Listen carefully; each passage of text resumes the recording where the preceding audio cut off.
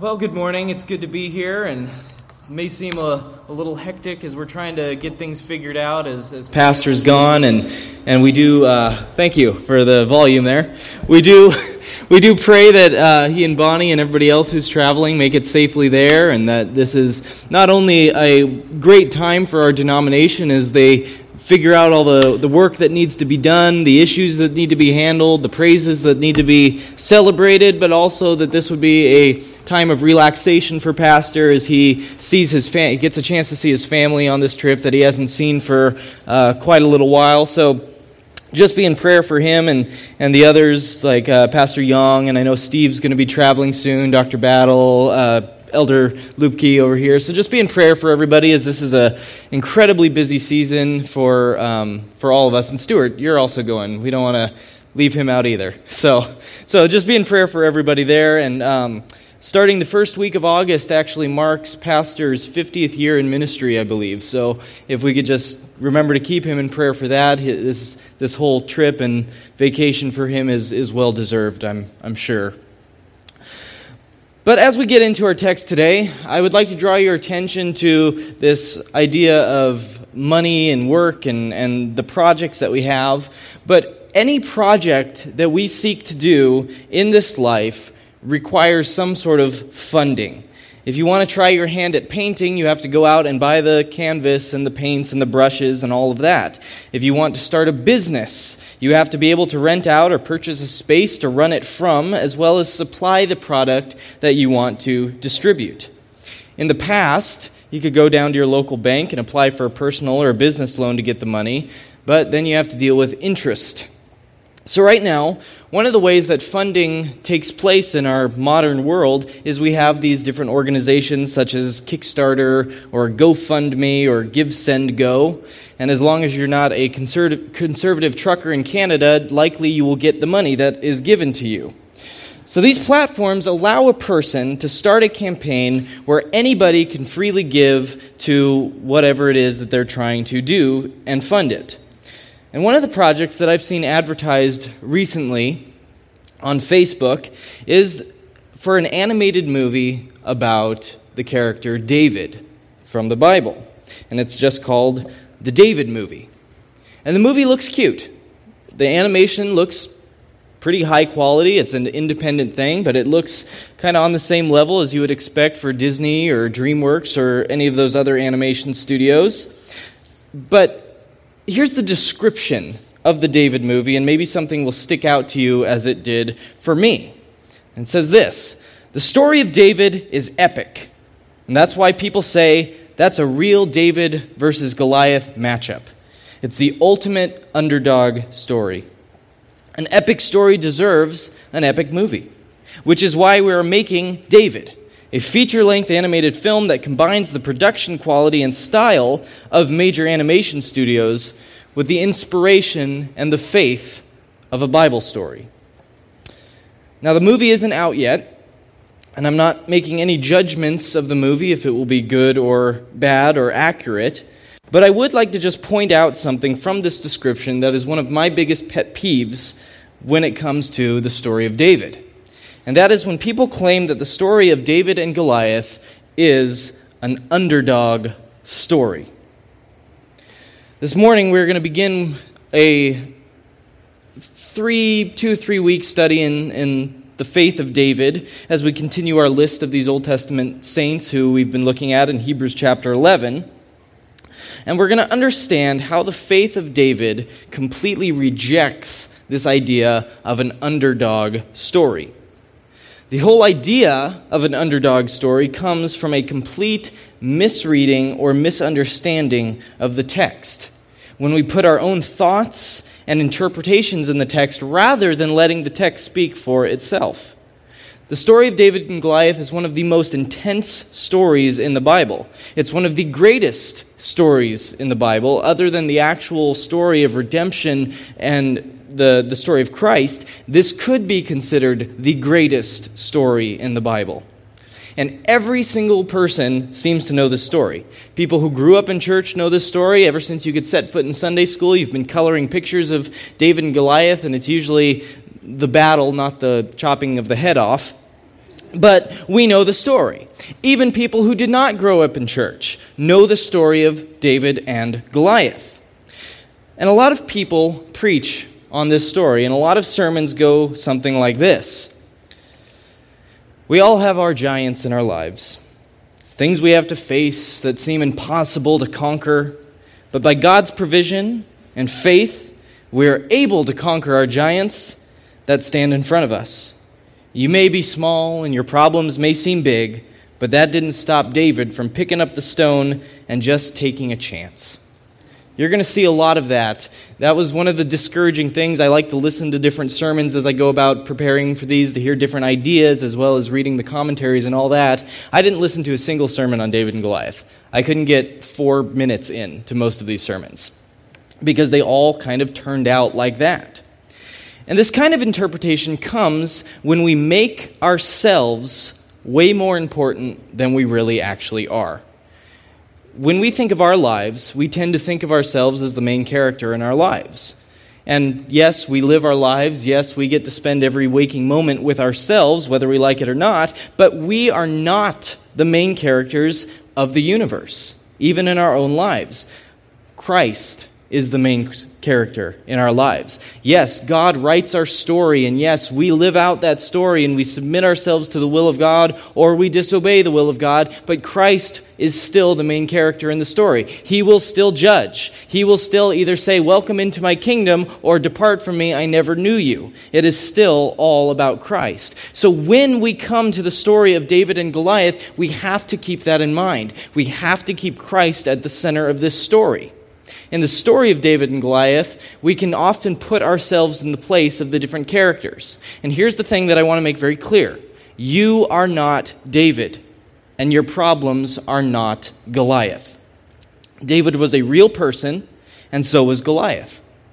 In most tellings of the story, David is depicted as this little, tiny, scrawny boy. In the David movie that's coming out, if you watch the trailer, he looks like he's about 8 to 12 years old, and that's usually where we find our description of David. But how does the Bible describe David? In 1 Samuel 16:12, it says he was ruddy, that's a healthy red color, has beautiful eyes, and was handsome. In verse 7, we have it implied that he may not be the tallest guy in the world, which is great for people like me. But Samuel is instructed not to look on outward appearance, but God looks at the heart. But then we jump down to verse 18 of chapter 16, and it says this. One of the young men answered, "Behold, I have seen a son of Jesse, the Bethlehemite, who is skillful in playing, a man of valor and a man of war, prudent in speech, and a man of good presence, and the Lord is with him." David is described right off the bat, before his battle with Goliath, before he's made king, before he's made famous in Israel, as a man of valor and a man of war. David was strong. He wasn't a scrawny little boy. Chances are he was probably around 17 or 18 years old when this took place. He was mighty. He already had a reputation of being a man of valor and a man of war. And we know that later, and as we read the text, that he was able to fight off lions and bears when they came after his sheep. This was not some little boy who just got a lucky shot. He was a warrior king, and he was chosen by God, one who would truly lead Israel and conquer over the enemies. David was also in service to Saul prior to his defeat of Goliath. In a lot of these movies, we see that Goliath comes onto the scene, Saul and all the Israelites are scared, and then David just kind of comes into the camp when Jesse sends him. I think of the VeggieTales description. That's usually when David and Saul first met. But David was in the service of Saul prior to the defeat of Goliath. In verse 21, David was Saul's armor bearer, and David would calm Saul's spirit when an evil spirit came and tormented him. The Bible tells us that Saul loved David. So now we come to our text of the day, 1 Samuel 17. This is where David shows his great faith in God. We are going through this list of faithful people, as I've mentioned, And the list in Hebrews chapter 11 doesn't give us a specific example of David's faith. In many of the other instances, it points out the time where they would be considered faith, where their faith is shown through, where they made it onto this list. But David is not given any kind of specific example. But David showed so much faith in his life. He was a man after God's own heart. And that was a description not given by himself or by given others around him. God said, he is a man after my own heart. Yes, David had his shortcomings. David was sinful, as we all are. David even sinned greatly, as we will look at next week, to see how his faith played out in his great sin. But this week we're focusing on the victory of David and his faith against the enemies of God, of the God of Israel. So we have a lot of scripture to get through, so get comfortable. I'm glad the AC is working now, so we can actually pay attention. So chapter 17, starting in verse 1, it says this. Now the Philistines gathered their armies for battle, and they were gathered at Socoh, which belongs to Judah, and encamped between Socoh and Azekah in Ephes Dammim. And Saul and the men of Israel were gathered and encamped in the valley of Elah, and drew up in the line of battle against the Philistines. And the Philistines stood on the mountain on the one side, and Israel stood on the mountain on the other side, with a valley between them. And there came out from the camp of the Philistines a champion named Goliath of Gath, whose height was 6 cubits and a span. He had a helmet of bronze on his head, and he was armed with a coat of mail, and the weight of the coat was 5,000 shekels of bronze. And he had bronze armor on his legs, and a javelin of bronze slung between his shoulders. The shaft of his spear was like a weaver's beam, and his spear's head weighed 600 shekels of iron. And his shield-bearer went before him. He stood and shouted to the ranks of Israel, Why have you come out to draw up for battle? Am I not a Philistine, and are you not servants of Saul? Choose a man for yourselves, and let him come down to me. If he is able to fight with me and kill me, then we will be your servants. But if I prevail against him and kill him, then you shall be our servants and serve us. And the Philistine said, I defy the ranks of Israel this day. Give me a man that we may fight together. When Saul and all Israel heard these words of the Philistine, they were dismayed and greatly afraid.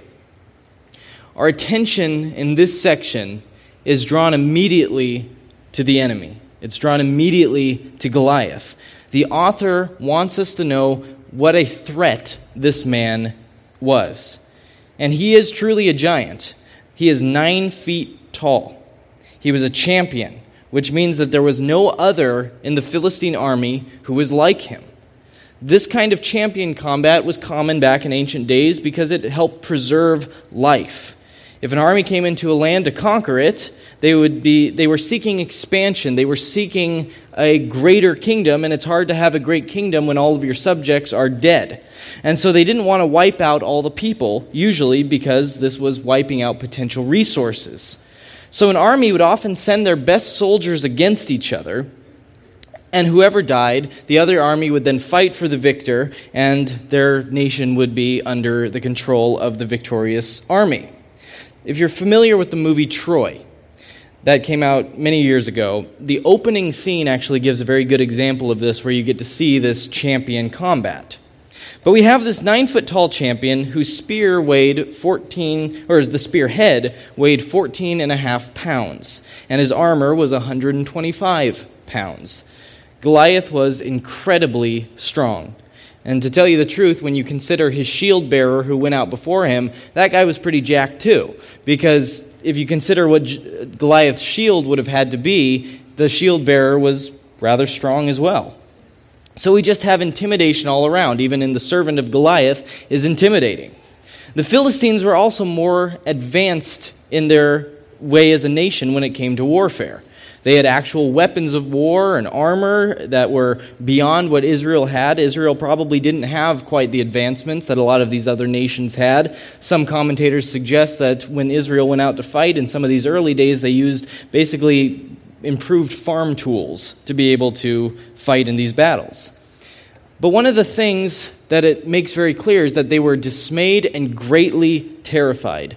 And what this speaks from Scripture to me, it says that they had forgotten how they got to where they are today. They had forgotten that God goes before them. They had forgotten that God had given them this land, that God has been with them, but they had forgotten their God. Saul, if we know him, was also a warrior king. After Saul was anointed, he went on to defeat Nash and the Ammonites in chapter 11, verses 1 through 11. He was blessed by God, and the Holy Spirit was on him until God removed it because of his disobedience. And we'll talk about that a little bit more as we go through this. But the point here is that Saul was not a weak man. In a lot of ways, Saul and David were similar. David just remained faithful where Saul did not. But Saul witnessed how God worked in his life, the victories that Israel had because God went before them. Saul knew of the history of Israel and how God led the people out of Egypt, how God kept Israel through the wilderness, protecting them from the elements and giving them victory over their enemies as they came against them over and over again. There was no reason that the Israelites should have been afraid. They were God's chosen people. They were the promised people. They were given this land, and they were promised deliverance, and yet they still cowered. David goes out by the command of his father to bring supplies to his brothers, and when he gets there, he seems a bit confused on why everybody was afraid. And David rebukes them. Look at verses 24 and 25 here of chapter 17 here. All the men of Israel, when they saw the man, fled from him and were much afraid. And the men of Israel said, "Have you seen this man who has come up? Surely he has come up to defy Israel. And the king will enrich the man who kills him with great riches, and will give him a daughter and make his father's house free in Israel." And David said to the men who stood by him, "What shall be done for the man who kills this Philistine and takes away the reproach from Israel? For who is this uncircumcised Philistine that he should defy the armies of the living God?" And the people answered him in the same way, "So shall it be done to the man who kills him." David's response to this was not fear. David didn't join the Israelites in cowering, but David said, "Who is this uncircumcised Philistine that he should defy the armies of the living God?" David was more concerned with the profaning of God's name by the enemies than he was with the strength and might of Goliath. He wasn't intimidated by him. He insulted him, and he did what no one else was willing to do, and that was fight. There are certain times in our lives we as the people of God need to fight. It is so common today that churches refuse to step up and fight against the things that are making their way into the church and profaning the name of God. The enemies of God are hurling insults and blasphemies at the holy name of God, and the church usually stands by and does nothing. They cower. They step back and essentially say that the assault on the name of Christ is okay because it's the world, and the world is going to do what the world is going to do. And the world hates God anyway, so what business do we have to step up and stop to call the people to repentance? The church is more and more making allowances for things that profane the name of God and goes against his law that he has set forth. The acceptance and approval of gay marriage and transgenderism in the church, ignoring or refusing to address the murder of babies in the womb. The church should be on the front lines of defending the truth, but instead, so often it cowers in the corner, letting the world dictate what it does and says to try and win the approval, to try and be popular with people who hate God. But Christ has already gone before us. Christ has already been victorious.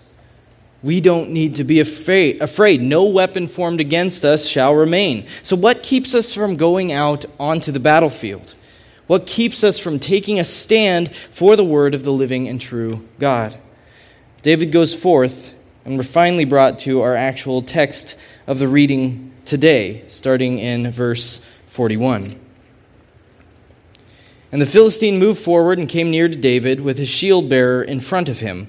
And when the Philistine looked and saw David, he disdained them, for he was but a youth, ruddy and handsome in appearance. And the Philistine said to David, "Am I a dog that you come to me with sticks?" And the Philistine cursed David by his gods.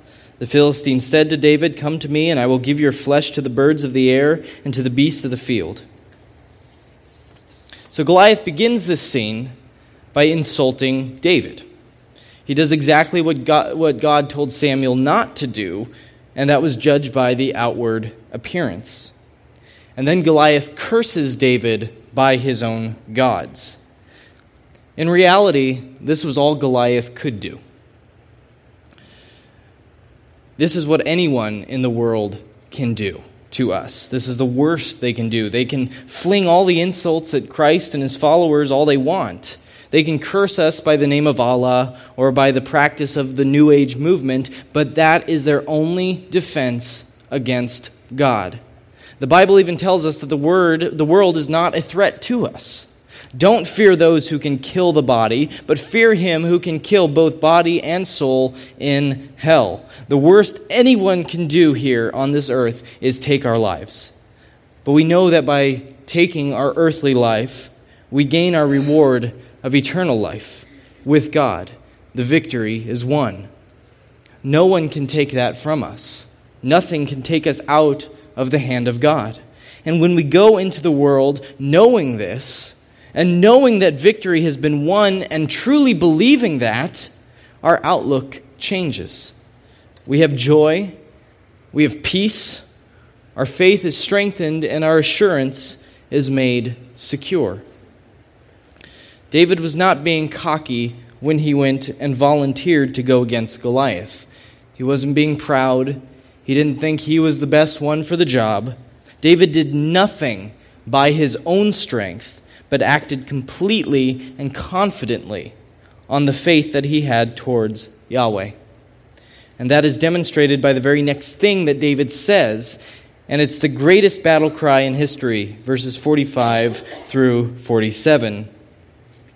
Then David said to the Philistine, "You come to me with a sword and with a spear and with a javelin, but I come to you in the name of the Lord of hosts, the God of the armies of angels, whom you have defied. This day the Lord will deliver you into my hand, and I will strike you down and cut off your head, and I will give the dead bodies of the host of the Philistines this day to the birds of the air and to the wild beasts of the earth, that all the earth may know that there is a God in Israel, and that all this assembly may know that the Lord saves not with sword and spear. For the battle is the Lord's, and he will give you into our hand." When David says that he comes in the name of the Lord, he is to say that he now represents the Lord of hosts and the God of the heavenly armies. By saying this, the reader understands that he is now the vessel by which God will accomplish his purpose and deliverance for the Israelites at that moment.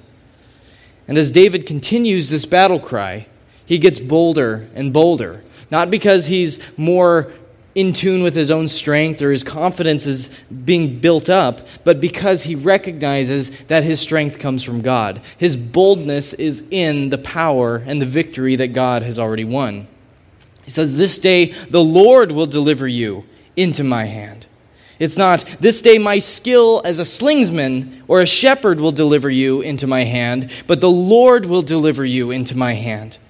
It's one thing for David to go up to Saul and say, "I'll take on the Philistine, I'll kill Goliath."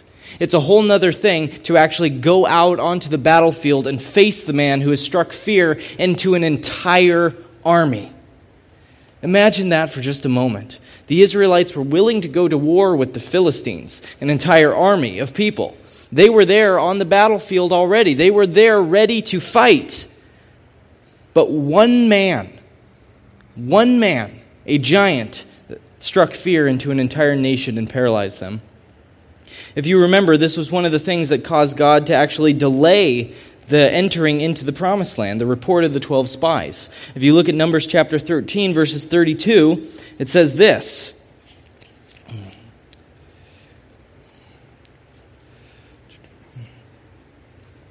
Then the men who had gone up with him said, "We are not able to go up against the people, for they are stronger than we are." So they brought to the people of Israel a bad report of the land that they had spied out, saying, "The land through which we have gone to spy out is a land that devours its inhabitants, and all the people that we saw in it are of great height." There we saw the Nephilim, the sons of Anak, who come from the Nephilim, and we seemed to ourselves like grasshoppers, and so we seemed to them. Ultimately, Israel let what they could not see, or what they could see, get in the way of trusting God's promise to give them this land. But as we've been reminded over and over again through this series, as we look at Hebrews, it says faith is the assurance of things hoped for the conviction of things not seen. Goliath is not your problems in life. Goliath is not a cancer diagnosis or the getting laid off of your job or anything else that may come against you, but the confidence in the promises of God that David displayed here. We can take that. The faith that he put on display to those around him absolutely serves as an example to how we are to live our lives, the kind of faith that we are to proclaim, to be able to stand boldly, not by our own strength, but on Christ, who has already promised to deliver those who belong to him and has already paid the price. David's victory over Goliath made him famous, but this is not why he did what he did. He didn't want to be famous. That's not why he went into battle. He didn't care about the attention brought onto him. He cared about the name of Yahweh being glorified and honored and known through the entire land. He did all to the glory of God. And it says this, that all the earth may know there is a God in Israel. Here's the thing. The Philistines needed to know that there was a God in Israel. They needed to know there was no chance for them. The enemies of God need to know that there is no chance for them. Satan knows that there is no chance for him. Satan has been defeated. That God fights for his people, that God preserves his people, and that his name shall not be mocked. But Israel also needed to know that their God was with them. Verse 47, that all this assembly may know that the Lord saves, not with sword or spear, for the battle is the Lord's, and he will give you into our hand. The battle was won before David even set foot on the battlefield. How often do we need to be reminded of God's victory over our sin? How often do we need to know that there is a God and he is with us? He's not far away, but he is drawn near to us in Christ. Not just in Israel, but this entire world. And it's not just any God, but Yahweh, the true and living God. Faith is not just believing in a God and thinking we're okay, but knowing the true and the living God, knowing that all his promises are yes and amen. The Israelites expected that the battle would be won by sword and spear, but God uses other means. The Jews expected, and still do expect, the Messiah to come as a warrior and a conqueror. And we mentioned that in Sunday school this morning, that Christ will come again as a warrior and conqueror. But when he came the first time, yes, he won a victory, yes, he won a battle, but he came to bring peace. He came to save us from our sins, and that's not what the Jews expected. Continuing on in verse 48. When the Philistines arose and came and drew near to meet David, David ran quickly towards the battle line to meet the Philistine. And David put his hand in the bag and took out a stone and slung it and struck the Philistine on his forehead. The stone sank into his forehead and he fell on his face to the ground. Notice that when it came to Goliath, when he came at David, David didn't run and get his distance to try and take better aim to get an upper hand on him. But he ran straight into battle. David didn't just get a lucky shot here. David wasn't just a person who was brave enough to step up to complete this task. David was the only one who could have done this. He is a picture of Christ. We need to continue to put that in our minds. He is the picture of Christ. Just as Christ was the only one who could have accomplished the task set before him, David was the only one here who could accomplish this task that was set before him. He was chosen and set apart for this. There was no losing. There was no chance that David was going to be struck down in this moment. There was only victory. David was not the underdog. Goliath was. Goliath wasn't just going up against David, a scrawny, handsome young man, but he was going up against God himself. If there was any situation that was hopeless in victory, it was the Philistines' situation. And David knew this. His faith was strong. He didn't go into the situation with any other thought other than victory, because victory was achieved. This was how it was going to be. God used David. God doesn't need us, but God uses us, and He loves us. A lot of people struggle with this idea. Does God do it, or do we do it? And the answer is yes. God accomplishes His will many times through us, and we must be willing and faithful. If we look back at the heroes of the faith and we see Abraham, God called, Abraham answered. Moses, God called, Abraham answered. Gideon, God called, Gideon answered. And now David. Over and over again, faith is put on display by submitting to God's call in our lives and being obedient to what He calls us to do. We believe in predestination and election. And one of the critiques that we get as Calvinists is that we don't believe in evangelism, because if God was the one who draws us and calls us, then God's going to draw and call. And if no one can resist Him, then let's just let God do His own work and we can sit back and not have to do any work ourselves. But Spurgeon says this: the lazy bones of our Orthodox churches cry, God will do His own work. And then they look out to the softest pillows they can find and put it under their heads and say, the eternal purposes which will be carried out, God will be glorified. That is all very fine talk, but it can be used with the most mischievous design. You can make opium out of it, which will lull you into a deep and dreadful slumber and prevent your being of any kind or use at all. We may not be called to do great things like slay a giant, in the sense of being famous or having the loudest voice or best influence, but we are called into battle. We are called to be faithful and to proclaim the name of Christ to the world. And yes, God's purpose will be accomplished. But we should not have the attitude as someone else will do it. Someone else has done it. Someone else has achieved the victory, and that was Christ. The Israelites had victory in battle because of one man. So in the same way, we also have victory in battle because of one man. David's faith was strong. David, the godliest man who ever lived aside from Christ, a man that God declared was a man after His own heart, looked forward to the promises of God by faith. And so should we. We are not David, but we should strive for that kind of faith.